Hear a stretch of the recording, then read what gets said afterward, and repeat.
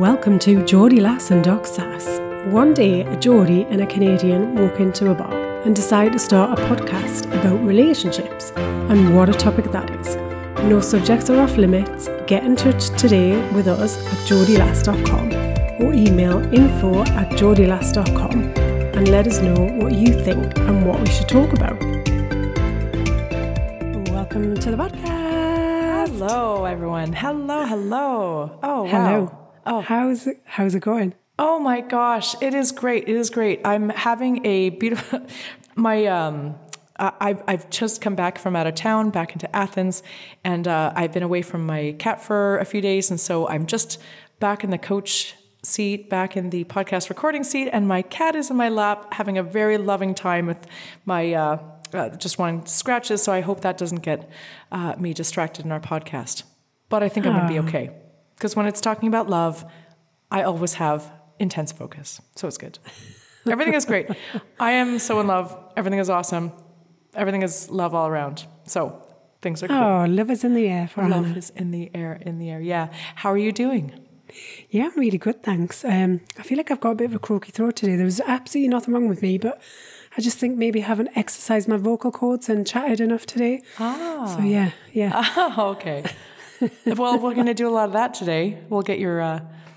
I find that everybody is in just having these prolonged colds, having this raspy, sore throat, dry cough, all that for weeks and weeks. I was back in Canada and I did a bit of practice, and gosh, there's just this, oh my gosh, the illness is crazy. So I think all of us have a little bit of a throat that sounds like we've been in a lounge bar smoking for the last 40 years. No, mine's definitely from lack of talking. I can definitely say that. All right, good. I reckon if you're in a doctor, though, surely you must just think everybody's poorly all the time, because they're the only people you see, right? It's so true. People don't come and be like, you know what? I feel terrific. I feel terrific. Just wanted to stop by, Doc, and let you know. You know, it is actually really sweet. I did have a patient who stopped by when I was just practicing a few weeks ago, and just to report that when they went to the emergency department, as I asked them to do, and they brought my letter, that the emergency department said something to the effect of, "Oh, this family doctor doesn't suck." I was like, oh, I'm so tickled pink. No, it was really beautiful. It was awesome. So to be honest, shout out to that one patient who came back to me to be like, "Doc, you did great." I was like, whoa, it's amazing. I don't think anybody knows just how far their appreciation goes. Oh, fair play. Yeah. Can I tell you something I was astounded about and I don't know why I hadn't thought about this before. Oh, yeah. The difference between kind of healthcare in the US and the UK. Ah. So I like to follow a lot of people on Instagram randomly, as other people do too. So there's this woman who is in America, and she is a Brit, and so she talks about kind of the differences between the US and the UK, and she does funny things with her kids. She's just quite entertaining, all-round kind of person. And she's moving back to the UK, but anyway, she was doing she's heavily pregnant with her third child, and she was talking about going to the doctors and just for like a general kind of checkup. But even though they've got medical insurance, the whole bill so far was up to 30 grand, and that's with medical insurance. Yes. I was so surprised at that. I was like, what the fuck's going on? Yes. How do people afford to have babies? She's had 3. Like, It's insane. how is that even possible? Oh my gosh. When I was living in the US, and I could probably kind of give you a few scenarios as to how she's chalking up that bill. Not the least of which is a lot of insurance doesn't kick in until at least 16 to 24 months after you get the insurance for maternity care. So you can't get insurance and have a baby right away. The other thing too is that there's such crappy insurance, and there's such a caste system when it comes to insurance in the US. There's like really top execs with great insurance, and they don't even have to worry about what the common folk are worrying about. And then there's like insurance that's just like, you're better off even without it, that just has so many exceptions. I can't even with that country. It's just insanity. And do I call him? My man was looking at comparative rates of giving birth to a baby sometime in the 50s. And it was like in a Santa Monica hospital, and it was like something on the order of $100 all in. You stay for 5 days and somebody takes care of your kid while you're doing so. So, I mean, where have we gone? It's crazy, isn't it? I just couldn't get over it. It just feels like such a misdoing that that you have to pay so much, like a fundamental amount to have a baby, even though you're already paying for insurance. And it just seems so unfair and just that people who maybe want to have kid can't, and because of the expenses. Not just that, I mean, kids are expensive anyway. But if you add like a massive bill on at the start of it, it just seems insane to me. But anyway, it's I'm going insane. massively off topic. Yeah. No, I'm And hearing this you. is me causing this. This is normally you're the naughty Isn't one. this weird? I'm usually the one that goes off on tangents. My I God, like I've got this. role reversal. I need to this. pull it back, Anna. Pull it back. Okay. Anyway, I just wanted to say, like, it really did shock me. I was, I And it clearly hits knew a nothing nerve. about that. You as a mom, right? And it takes away Yeah. from the equity of... Absolutely. And again, it's not, again, when Medicaid in the US kicks in for folks who are really below the poverty line, this will Yeah. affect the working poor. Yeah. Like a woman that I saw once who made the mistake of going into early labor with one of her children, and her bill was $120,000. Fuck me. And she Seriously. literally told me, I feel so badly that I have put this cost on my family. Now, just for anybody who doesn't know, you can't control premature labor. You just can't. So anyways, it was just horrible. You must have people putting themselves at risk because, I mean, you'll get people that would just avoid going into the hospital. I've seen it. Oh, yeah. Yeah. So they'll put themselves at massive risk because they're trying to avoid. I mean, who wants $120,000 bill? It's Absolutely. the start of your supposedly happy life together. It's not a very happy life, is it? Oh, gosh, you've got it. Anyway, I could talk about this forever. This is... Oh. We need a spin-off podcast, Anna. Correct. But you know what? Anyway. It is about like babies and love and families and it stuff. is, So it is in our lane. absolutely. Yeah. Yeah, it is in our lane. Oh, Yes. gosh. Well, I'm feeling like I need to ask you about the relationship desk of love. I'm feeling out of practice. yes. I'm like, what comes next? Oh, yes. Relationship correspondence. I thought What's you were going gonna say, I on? feel like I need to ask you, are you pregnant? I was like, what? I most definitely am not. So for the record, that is not happening and will never be happening ever again. I have done my best for the next generation and it's time out. It's wine o'clock now. It's Oh my days, yeah. whining and absolutely. dining Listen, I'm for on you. retirement planning, not baby planning. absolutely. Okay, so relationship desk of love. Excellent. Okay, I've got a little quote for you today that I read on Instagram, funnily enough. And so here we go. So it says, staying in a relationship just because you love someone is not worth it. Love is not all you need. Respect is what you need. Time is what you need. Reassurance is what you need. Happiness is what you need. A best friend is what you need. Oh, nice. I'm going to say yes to some and You've not got to an others. objection to something, have you? The can only feel something. best friend, yes, a I best knew it. friend. I just not to the exclusion of other best friends. Just saying, like, diversify your portfolio, guys. That's all I'm saying. As soon as I read that, I read the quote earlier and I thought, oh, that's really nice to share on the podcast. But it was only when I read it a second time to you when I absolutely knew instantly. Oh, did we're you gonna know? object to the best friend. Oh my gosh. Okay. No, but I keep tuned. I am learning so many things at like warp speed, and maybe I'll come around to a different view. I'm learning so much, so maybe I'll change. But what I do say is that love is not enough. I so know this. Love is not enough. Yeah. And gosh, I love that the very first thing they said is respect. Respect, I am noticing in my relationship that it's far more meaningful to say, I respect you than I love you. That sounds crazy, doesn't it? It hits on a value far deeper than love. I think, the issue with I love you is it's often kind of used a lot. So we use it in the kind of like at the end of a phone call, I love you, bye.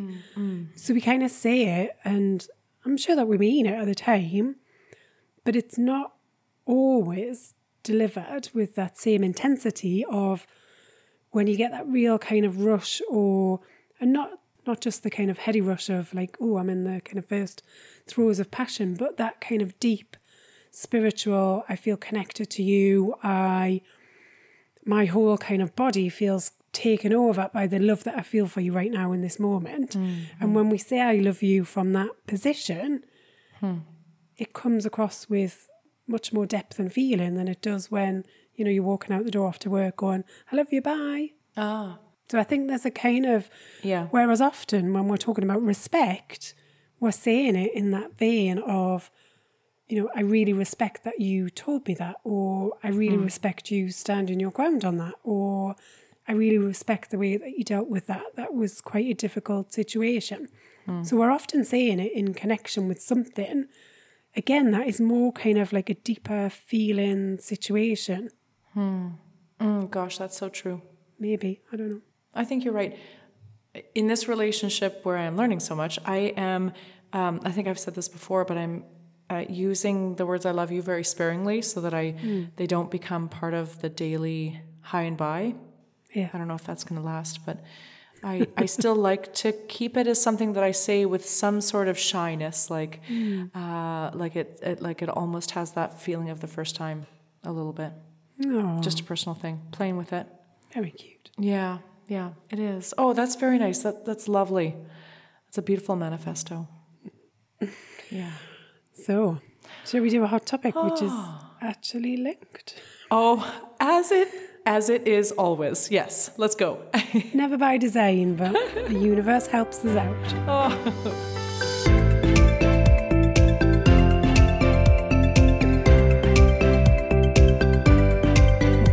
Today's hot topic, the core pillars of love. Yes. As if by magic. Oh my gosh. Okay, good. So, what do you think are the core pillars of love?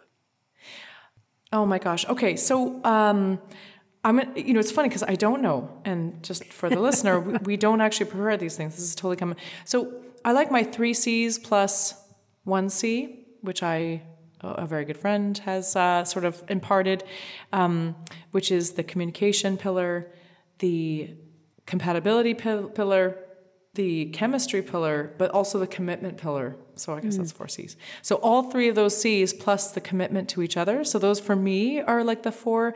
But actually now that we've been talking about it, I'm like, wait a minute, no, but respect has to be in there somewhere. So I'm at the drawing board. It's tricky when you talk about these things, isn't it? Because you start to draw up a list and you think, well, there's so many things that need to be present in order to kind of have that love, to have that really healthy connection that we talk about, and to feel like you've got a really thriving relationship. Because I guess if we link it back to that, to the love desk, then love really isn't enough. So we kind of do need these other things, but also love, like, how do you describe love? Love is kind of an action. It's something that we do. It's, it's a verb. And it's quite tricky, isn't it, to describe what love is? And people have tried to do this. Poets, musicians, films, all kinds of kind of artistic creations have tried to really depict what love is. And, scientists will try and kind of say what it feels like in the body or how kind of the brain changes. And there's all these things, but we really struggle to kind of say what a definition of love is. And I guess that's where kind of thinking about what are core pillars. So core pillars to me are what needs to be present in order to make love flourish and happen. And so that's where I would come from. It is what needs to be present in a relationship. What do we need to be doing? What needs to be part of our kind of everyday makeup? So for me, I agree with some of the points that you've raised. And I would say, obviously communication, that's got to be there. I think for me, connection. And by connection, I mean that kind of that spiritual, that kind of intimate, that you're more than just a friend to me. And it's not just about, it's not about sex, though that plays a part in it, but it is about that you're kind of, you're more than that. We are connected on a much deeper level. And also kind of aligned with that is around support. So we're there to support each other. I'm there to help to make you a better person. I'm also there to kind of help on those shitty days when actually kind of you feel like the world is conspiring against you. It should be your partner that you turn to in those days where life leads you a blow that you just weren't expecting and it pulls the rug out from underneath you. Your partner should be there to support you in those moments. But I think outside of that, there are some kind of foundations that also need to be present.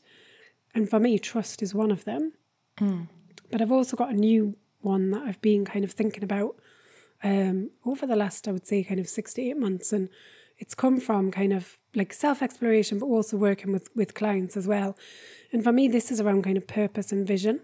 And I think you can have all of those things can be present, but if you haven't got something, a purpose, a vision, you know, something that kind of, I guess it links with the connection part, but something that kind of joins you together and a direction of travel that you're going in, you could have the other things and think, well, that's not enough.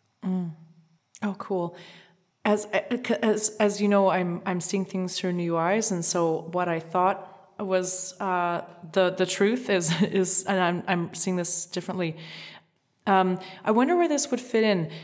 I have seen where, I guess it gets to compatibility, but I've seen where it seems like there's shared compatibility, but there truly is not, and maybe it's the shared values that I'm trying to reach for, because when you are with somebody where a lot of the same values or the things that you find important or the things that you're proud of that you can do,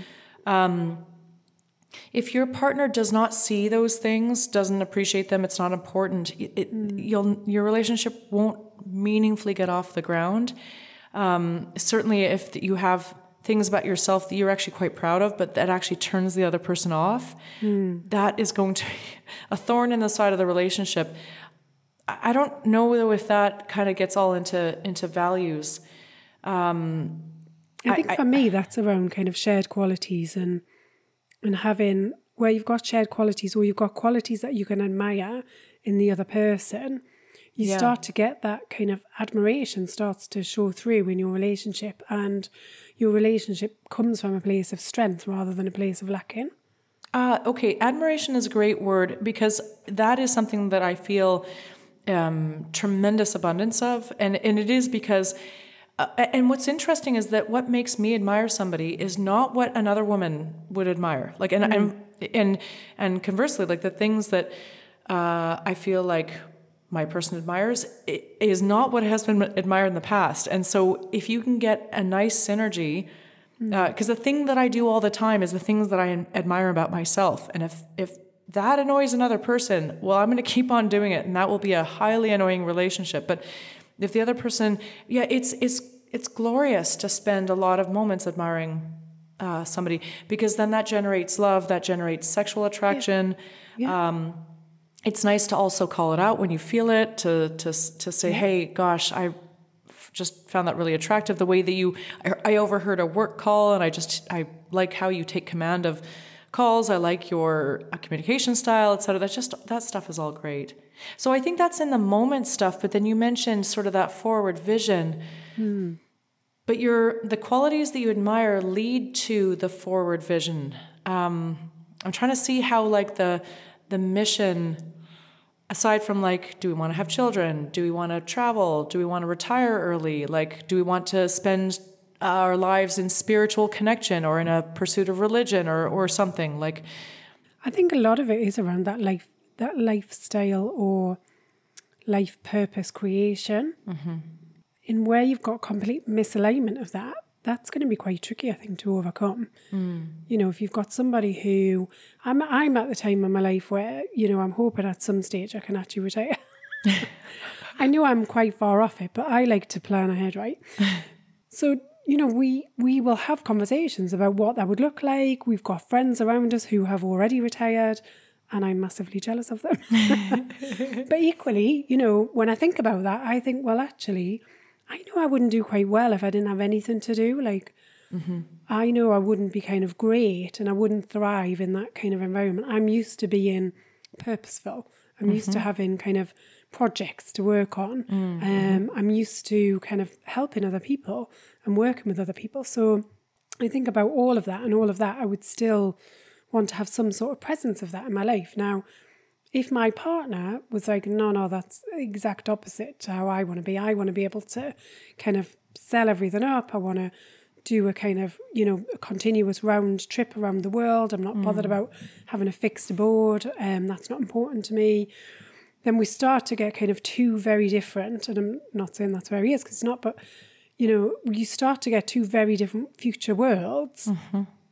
And if you've got two very future worlds that are going to kind of play out in 10, 15 years' time, then is that a long-lasting relationship? Is that something you want to carry and invest in your time in? You know, they're just things to kind of consider and think about. Yeah, it is. And I think the biggest mistake that we often make is that we share these goals, but then we don't actually hear the other person, and we kind of think, maybe I can convince them that that's not what they want to do. Yeah. And for a short while, we often will put our goals, our mission and our purpose on the back shelf because of like the love and the infatuation. We kind of hope that it'll just sort itself out. That doesn't happen. Well, yeah, but I mean, even worse than that, it's just completely ignoring it and thinking, well, this will never come to fruition, so I don't need to worry about it. And it's horrible. And I think especially around children, if somebody has said, I want children, that is something to be taken so seriously. The worst thing that one can do is just say, I maybe my partner is just going to change their mind. I mean, you're time bound, right? So we know that medically you've got a certain cut-off and we'll have extremes outside of kind of both sides of that. But you've got a specific time-bound influence there. That means if it's not right, then you really do have to be honest in those situations. Mm-hmm. That's true. A lot of this comes down to kind of hard things where a lot of us want to look away, again, especially in the infatuation stage, and say, there's maybe some red flags here, or maybe I don't want to take a look because I'm having such a good time. We'll often do that in our earlier relationships, again, because linking back to the relationship news, we believe that love is enough, and then... I think a lot of time, though, you don't even see them, right? You're like that... You're that into the relationship that you don't even see that. I mean, how many times have you ended a relationship and looked back and gone, fuck me, I should have spotted that. We've all been there, right? Like, and quite a lot of things. You're like, it's not just one thing, it's like multiple things. But in that moment, you don't see any of it because you don't want to. Like, and why would you? You're having fun. Yeah, you're having fun. It's very hard to be objective at the start of a relationship and go, no, I'm going to do my full risk assessment on whether this relationship's going to work out or not. I've got my clipboard and my checklist ready. I've got my red flag list and I've got my green flag list, and then I'm going to add them up at the bottom and we're going to see where we're going to be. Okay, well, that actually almost exactly describes the person that I'm dating right now. Because what, you have Excel the red flag and green flag list, or he does? He does. Oh yeah, no. Do you get a weekly performance review as to how well you're doing on the list? Do you know what's really funny is that we actually do regularly kind of check in and reflect. Yeah. Oh my gosh, I've still got to get back to the spreadsheet, and so the listeners will not forgive me otherwise. What's the crack here? Killing myself here. Oh my gosh, it's because I fly by the seat of my pants, and he's very methodical and sort of looks for the red flags. It's so funny. I learned a lot because I generally sort of dive in nose first without checking the depth of the water or if there's rocks down there. Anyways, and so I've fallen headlong into wonderful relationships, and they've all taught me a lot, but they've been really poorly suited for me. It's just really curious to learn from him, to say that he does a risk analysis at the beginning and ensures that that he's not put in a position where his thinking mind is turned off by the infatuation stage. So very much tries to avoid coming under the spell of the pheromones, essentially. And it's fascinating because I'm like, my nature is like, let's just enjoy the love lust, can't keep our hands off each other stage. But it is really cool to not be blinded, because, and I do have to take issue with your point. I have seen the flags. I've been told we are not alike. We are very different people. And I was like, no, we're so similar, whatever. And it's like at the end of looking back, it's like, oh yeah, we were very separate. So you know what? I'll tell you that we hear who our partner is at the beginning, and a lot of the time we don't listen. And we try to tell our partner who we are at the beginning, and they may not listen. So just saying. Every one of the red flags and the incompatibility. I have known at the very beginning, but I was like, love is enough. So this is a 1 point for the 1 point for the spreadsheet, 0 points for diving in nose first and not checking the depth of the water, which has been my strategy. I actually really have benefited from being slowed down because I'm like, let's just be spontaneous. A new way to love. It is. It's funny. I thought that spontaneity was the everything, no, there's great romance and practicality. And I'm also sort of drawing upon my best friend. She's a lawyer, and she's the one who said that a prenup is the most romantic thing you could ever do because she loves pre-planning. I think I've probably said that on our podcast before. Well, I think it's the most sensible thing you can do, but planning. Yeah. Whether it's the most love-creating thing you can do, I'm not too sure. True that. On the case of spontaneity, I once worked with a guy who I am in the same camp as you, so we'd be like, yeah, let's do it. What's the worst that can happen? And so we're having this, we're on this kind of program, this course, and he was like, yeah, I can be spontaneous. And I was like, oh, okay. I said, when is it then? What examples have you got? And he said, well, as long as I've made sure that I've got enough money for it, I've done all the cleaning in advance, we've got all the chores out of the way, then I can be really spontaneous on a Friday night. It's like, you do know that's not spontaneity, don't you? That's hilarious. But it was his version, right? So it was kind of creating the capacity, the ability to be free, knowing that he had taken care of all the things that would have got in the way or, would have kind of cluttered his mind and prevented him from having fun and feeling free. Oh my gosh, that is great. And so that is true. Like, I'm starting to realize, like, measured spontaneity with a dash of spreadsheet. I'm a big fan of a spreadsheet, so okay, so you're on it. Let's not diss Excel. Thank you very much. I love it. That's awesome. Or Google Sheets. There are more than one out there. Oh yes, and lest anybody think that we're married to Microsoft, that is not true. We are open source on this podcast. Although I wouldn't mind being. God, can you imagine? Oh my gosh. Anyway, we digress. I'm not doing so well this week. That's awesome. So how do we, what would you summarize our 4 pillars of love? Because I got lost in the sauce.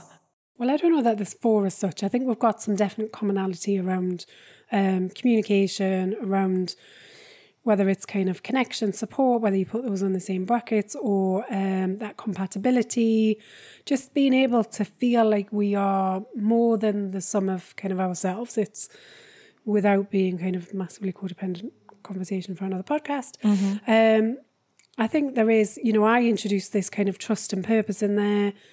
Purpose is kind of a new thing for me that I'm kind of playing around and thinking about. I think the trust is just a fundamental of any relationship. I think you need to be able to trust each other.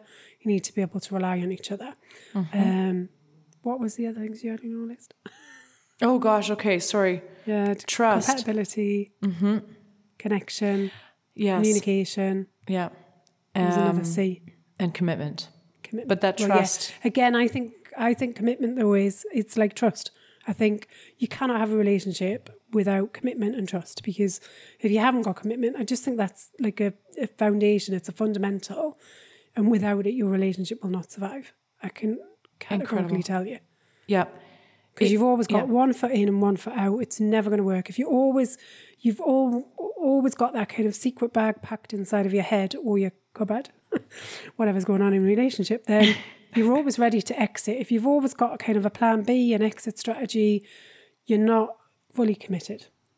Yes. And if you don't want to work on your relationship, so I heard this recently as well, this idea that, I am committed, but I don't want to put all this work in if they're not committed and they don't put the work in. Well, decide for yourself, guys. If you're committed, commit to it. Do what you need to do, regardless of what the other person says. Yes, you've got it.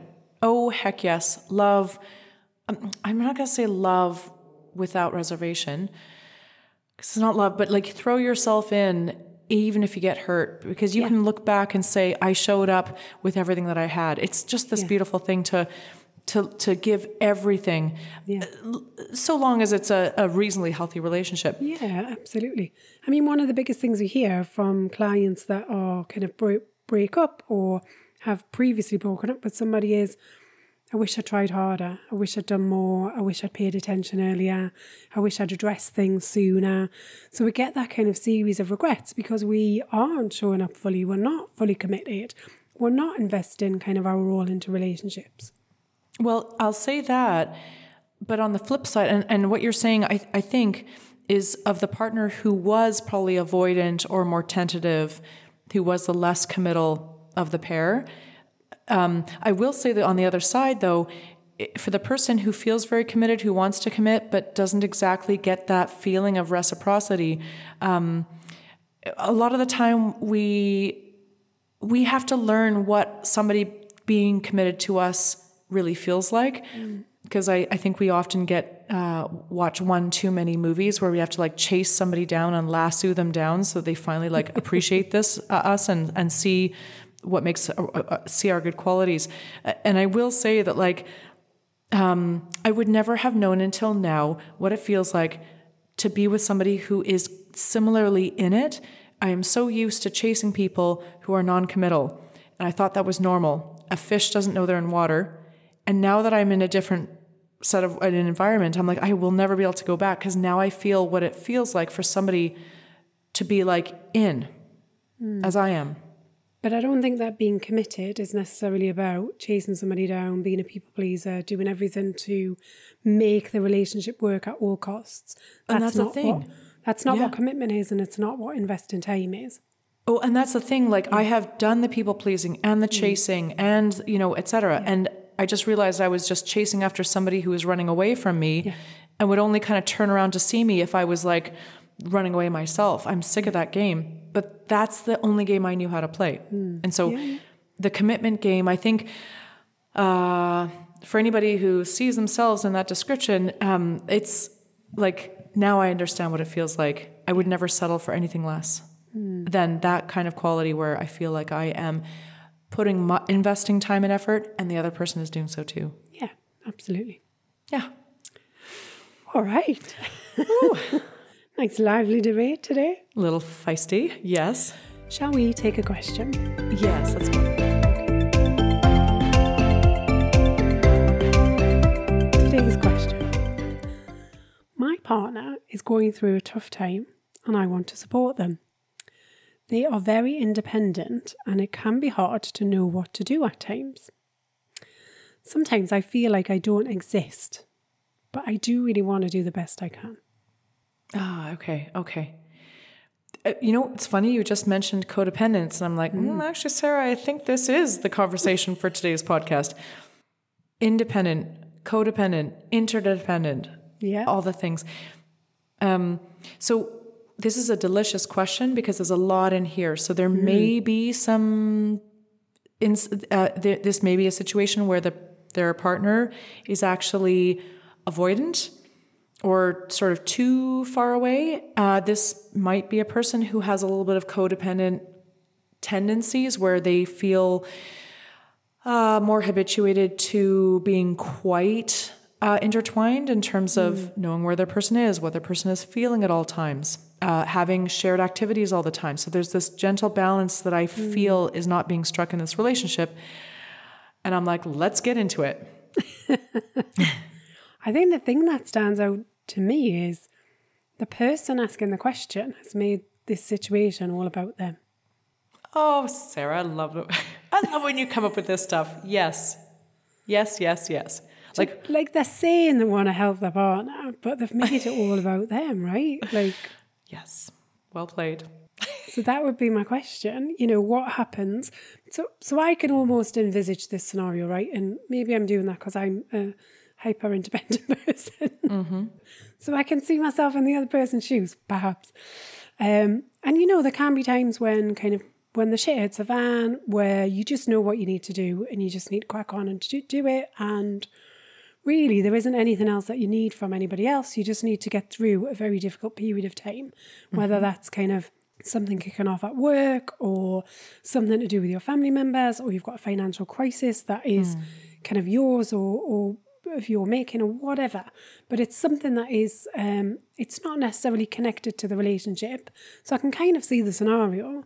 And the person is just like, I know what I need to do. I need some time. I just need to do it. It becomes all encompassing. So you no longer have that capacity and space and breadth to be able to kind of nurture and care for and play an active role in your relationship. It's probably going to be temporary. It's not going to be a kind of ongoing thing, I would imagine. And so in that time, sometimes the only thing you can do to help is actually say, do you know what, I'm going to give you the space that you need. I can tell that things are really tough right now for you. I'm here. I'm on the sidelines. Whenever you need me, I'm here. And I'll check in with you every so often just to make sure that there's nothing that you need, but I'm not going to be overly bearing in this situation. Okay. So that's one potential scenario. I think that this is, okay, yeah, like, 5,000%, totally agree. And I think the overall sort of philosophy of how do we, and things will be different in the start of a relationship to sort of getting more serious, to deciding, do we want to make a long-term commitment? And your level of interdependence is going to change with every stage. But we come in with a certain set of expectations around how our needs are going to be met, how we're going to meet the other person's needs. You mentioned that this really great quality of saying, look, I'm going to step to the side and you let me know. But similarly, like, you'd be also like, if I need you in here and you're off wandering around on the seas, I need to grab you back in and say, I need you for this. Here's the specific need, and this is how you can help me. Yeah, I think what I'd say as well on the other side of it is, if you're that person that is like massively independent and going off and solving your own crises and coming to your own rescue, which is fine.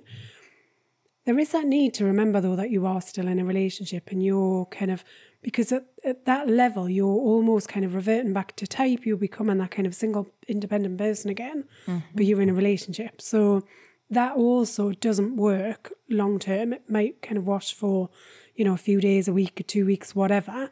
But long term, that isn't going to kind of wash because you are still in a relationship. And we talk about communication a lot.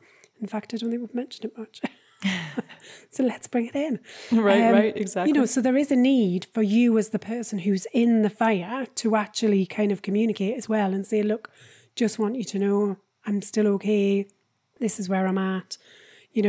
Give some regular updates, give some kind of timeline about when you think some of this crap might settle down and you get things kind of under control and when things will kind of start to get back to some sort of sense of normality in your relationship. And also to appreciate the space and to say thank you. And I appreciate you being there if I do need you. And it's really great to know that I've got you and you've got my back if and when I need it. Right.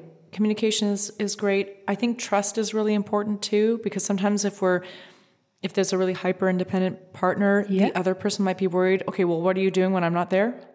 There's always But also trust on the other side, right? So what is it about this person where they feel like they need to be this kind of hyper independent and only I can deal with this, only I can sort this out. So I need full control in this moment. And I get the feeling there isn't any communication going on. There is just a kind of a pure shutdown kind of, to the battlefield. And but actually what would happen if you switched that up a bit and just said, look, I want to open up and I want to trust my partner to be able to maybe share some of the load or just have a conversation with and clear your headspace or whatever it is. Okay, so I think this is the stages side because as we're getting to know each other, we'll retreat to the things that are most comfortable. And I think that it's important as we're establishing trust that we may retreat back to the coping strategies that we employed before we met each other. And there should be some acknowledgement that, okay, I understand that you're doing this because you've always done that, and that's cool. You do you if you need something. But down the road, I would love for us to try to streamline things a little bit and to start to let me in. It may not be that today might not be the thing. I even notice this, I can be very codependent, but also very hyper independent. There's just certain things that I get very fearful of, like missing flights, certain things not being done in a certain way. And I always retreat to myself because I'm scared of something being taken away from me and that, or being denied me, giving somebody else the control over filling my needs. And that goes way back to childhood.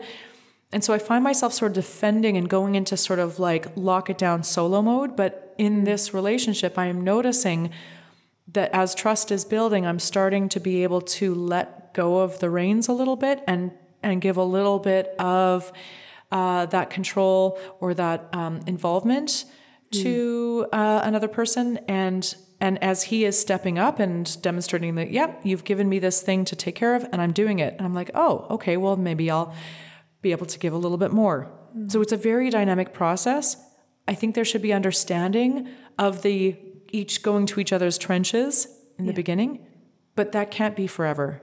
I've spent years in a relationship where there was no shared finances, no shared assets, no shared anything, right? And that was just total two islands sitting separately, which seems all nice and cool.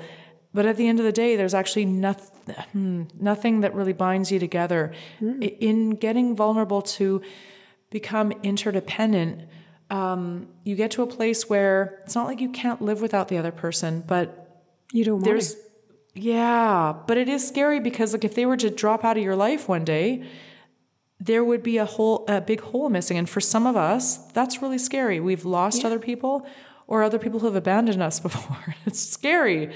No, it is. It's terrifying. And that's the thing that kind of holds us back. But, as what was it the Queen said when she lost her husband? She said something about, you have to experience loss if you're going to experience love. Oh. Or something like that. I totally remember that. I have to go back quite a few podcast episodes to find that out. But it's something like that. We have to, if we are going to experience the love and the joy and the connection that comes with all of that, then, we do have to accept that at some stage, whether short, medium or long term, we are going to experience some loss. Unless we live together forever and you're the one that dies first. In which case, it's all on your partner. What's really funny is that I actually, apparently because of how poorly men tend to experience life after they lose a spouse, and unfortunately that we know this to be true, the life expectancy of married men is much higher than the life expectancy of single men, just because who else is going to be able to like get food on the table and like make sure the washing is done right, unfortunately. But there's this apparently... Not in all cases, I have to say. Yeah. But there's a saying apparently in Greece here where it's a really bad... it's something that you would say to an enemy, like something that like a really horrible thing to say is like, may she die first. Or something like that. Just to say, oh my gosh. Anyways, that's a little dark humor. But yeah. I've already said I have to go first because I'm not sorting out that garage. Oh my God. 100% I'm going first. I can't see it happening, but anyway. Oh my gosh. Who knows, right? None of us know how long we've got. We don't. And so, yes, this whole thought of living life together and the fear of losing that person or us, we don't know. Yeah. But again, love fiercely. We will lose something, a lot. But it's the only way to fly, to really relinquish oneself to somebody else in an interdependent way, in a way that we're still standing our own self up, like as in tango. In tango, you always have to carry your own weight, but just a little lean into your partner. So there's a bit of that shared energy, and that you're not going to fall over if they step away. But everything is made more magical as you dance together and create something beautiful together. And now I think we've definitely gone off topic. Totally. But beautiful nonetheless. Totally. Well, let's rein it back in. So. So did we answer the question? That's a good question. And I think really incisive comment there is that the person asking the question it really is all about them. And you... Under a veil of wanting to kind of help. And I'm sure they do want to help, but I'd take a kind of step back if I was the person and just say, why is it that I want to help? What is it I'm trying to gain here? And actually, if I flip it and say, what's the right thing for my partner right now? Does that look differently? And if I were to also acknowledge my own need and why this really bothers me, in this, as I am really getting curious about what my partner needs, how do I also then convey the boundaries and the limits so that I'm not going without? Yeah, absolutely. Yeah. There is work on both sides. Always. Oh, right. Slight diversion throughout the podcast today. Oh, Mike. Well, I thought, I was like, well, I think Sarah just gave me unwritten permission to go wandering off topic. And I was like, I'm just going to take that road. It's a Sunday drive. Well, I started the derail and you ended it. I just took it off the bullet train to nowhere. But then we always loop around and find our way back. Get there eventually. Exactly. Well, it was a pleasure as ever, my love. As ever, indeed. And here's to a beautiful week ahead. Yes. Well, and as always, we find ourselves at the dinner hour and perhaps the hour for a little glass of wine, maybe just one. Sidebar, the evidence for and against alcohol for your health just keeps volleying around like a ping pong game. So I'm always a little bit like, should I mention a little drink, a cheeky drink at the end of our podcast? Is it unhealthy? I just don't know. Stay tuned, guys. I'm pretty sure it's unhealthy, but anyway, a little bit what you fancy does you good. Indeed. All right. Until next time. So that's it for another week of Geordie Lass and Doc Sass. We hope you've enjoyed listening as much as we've enjoyed chatting. Get in touch and share your questions for relationship remedies and any hot topics you want us to cover. If you need help navigating all things relationships, Anna and Sarah are available for one-on-one coaching support. Email info@geordielass.com. Please remember to like, share, subscribe if you've enjoyed listening. And if you've not, how on earth have you made it this far? I promise we'll try harder next time.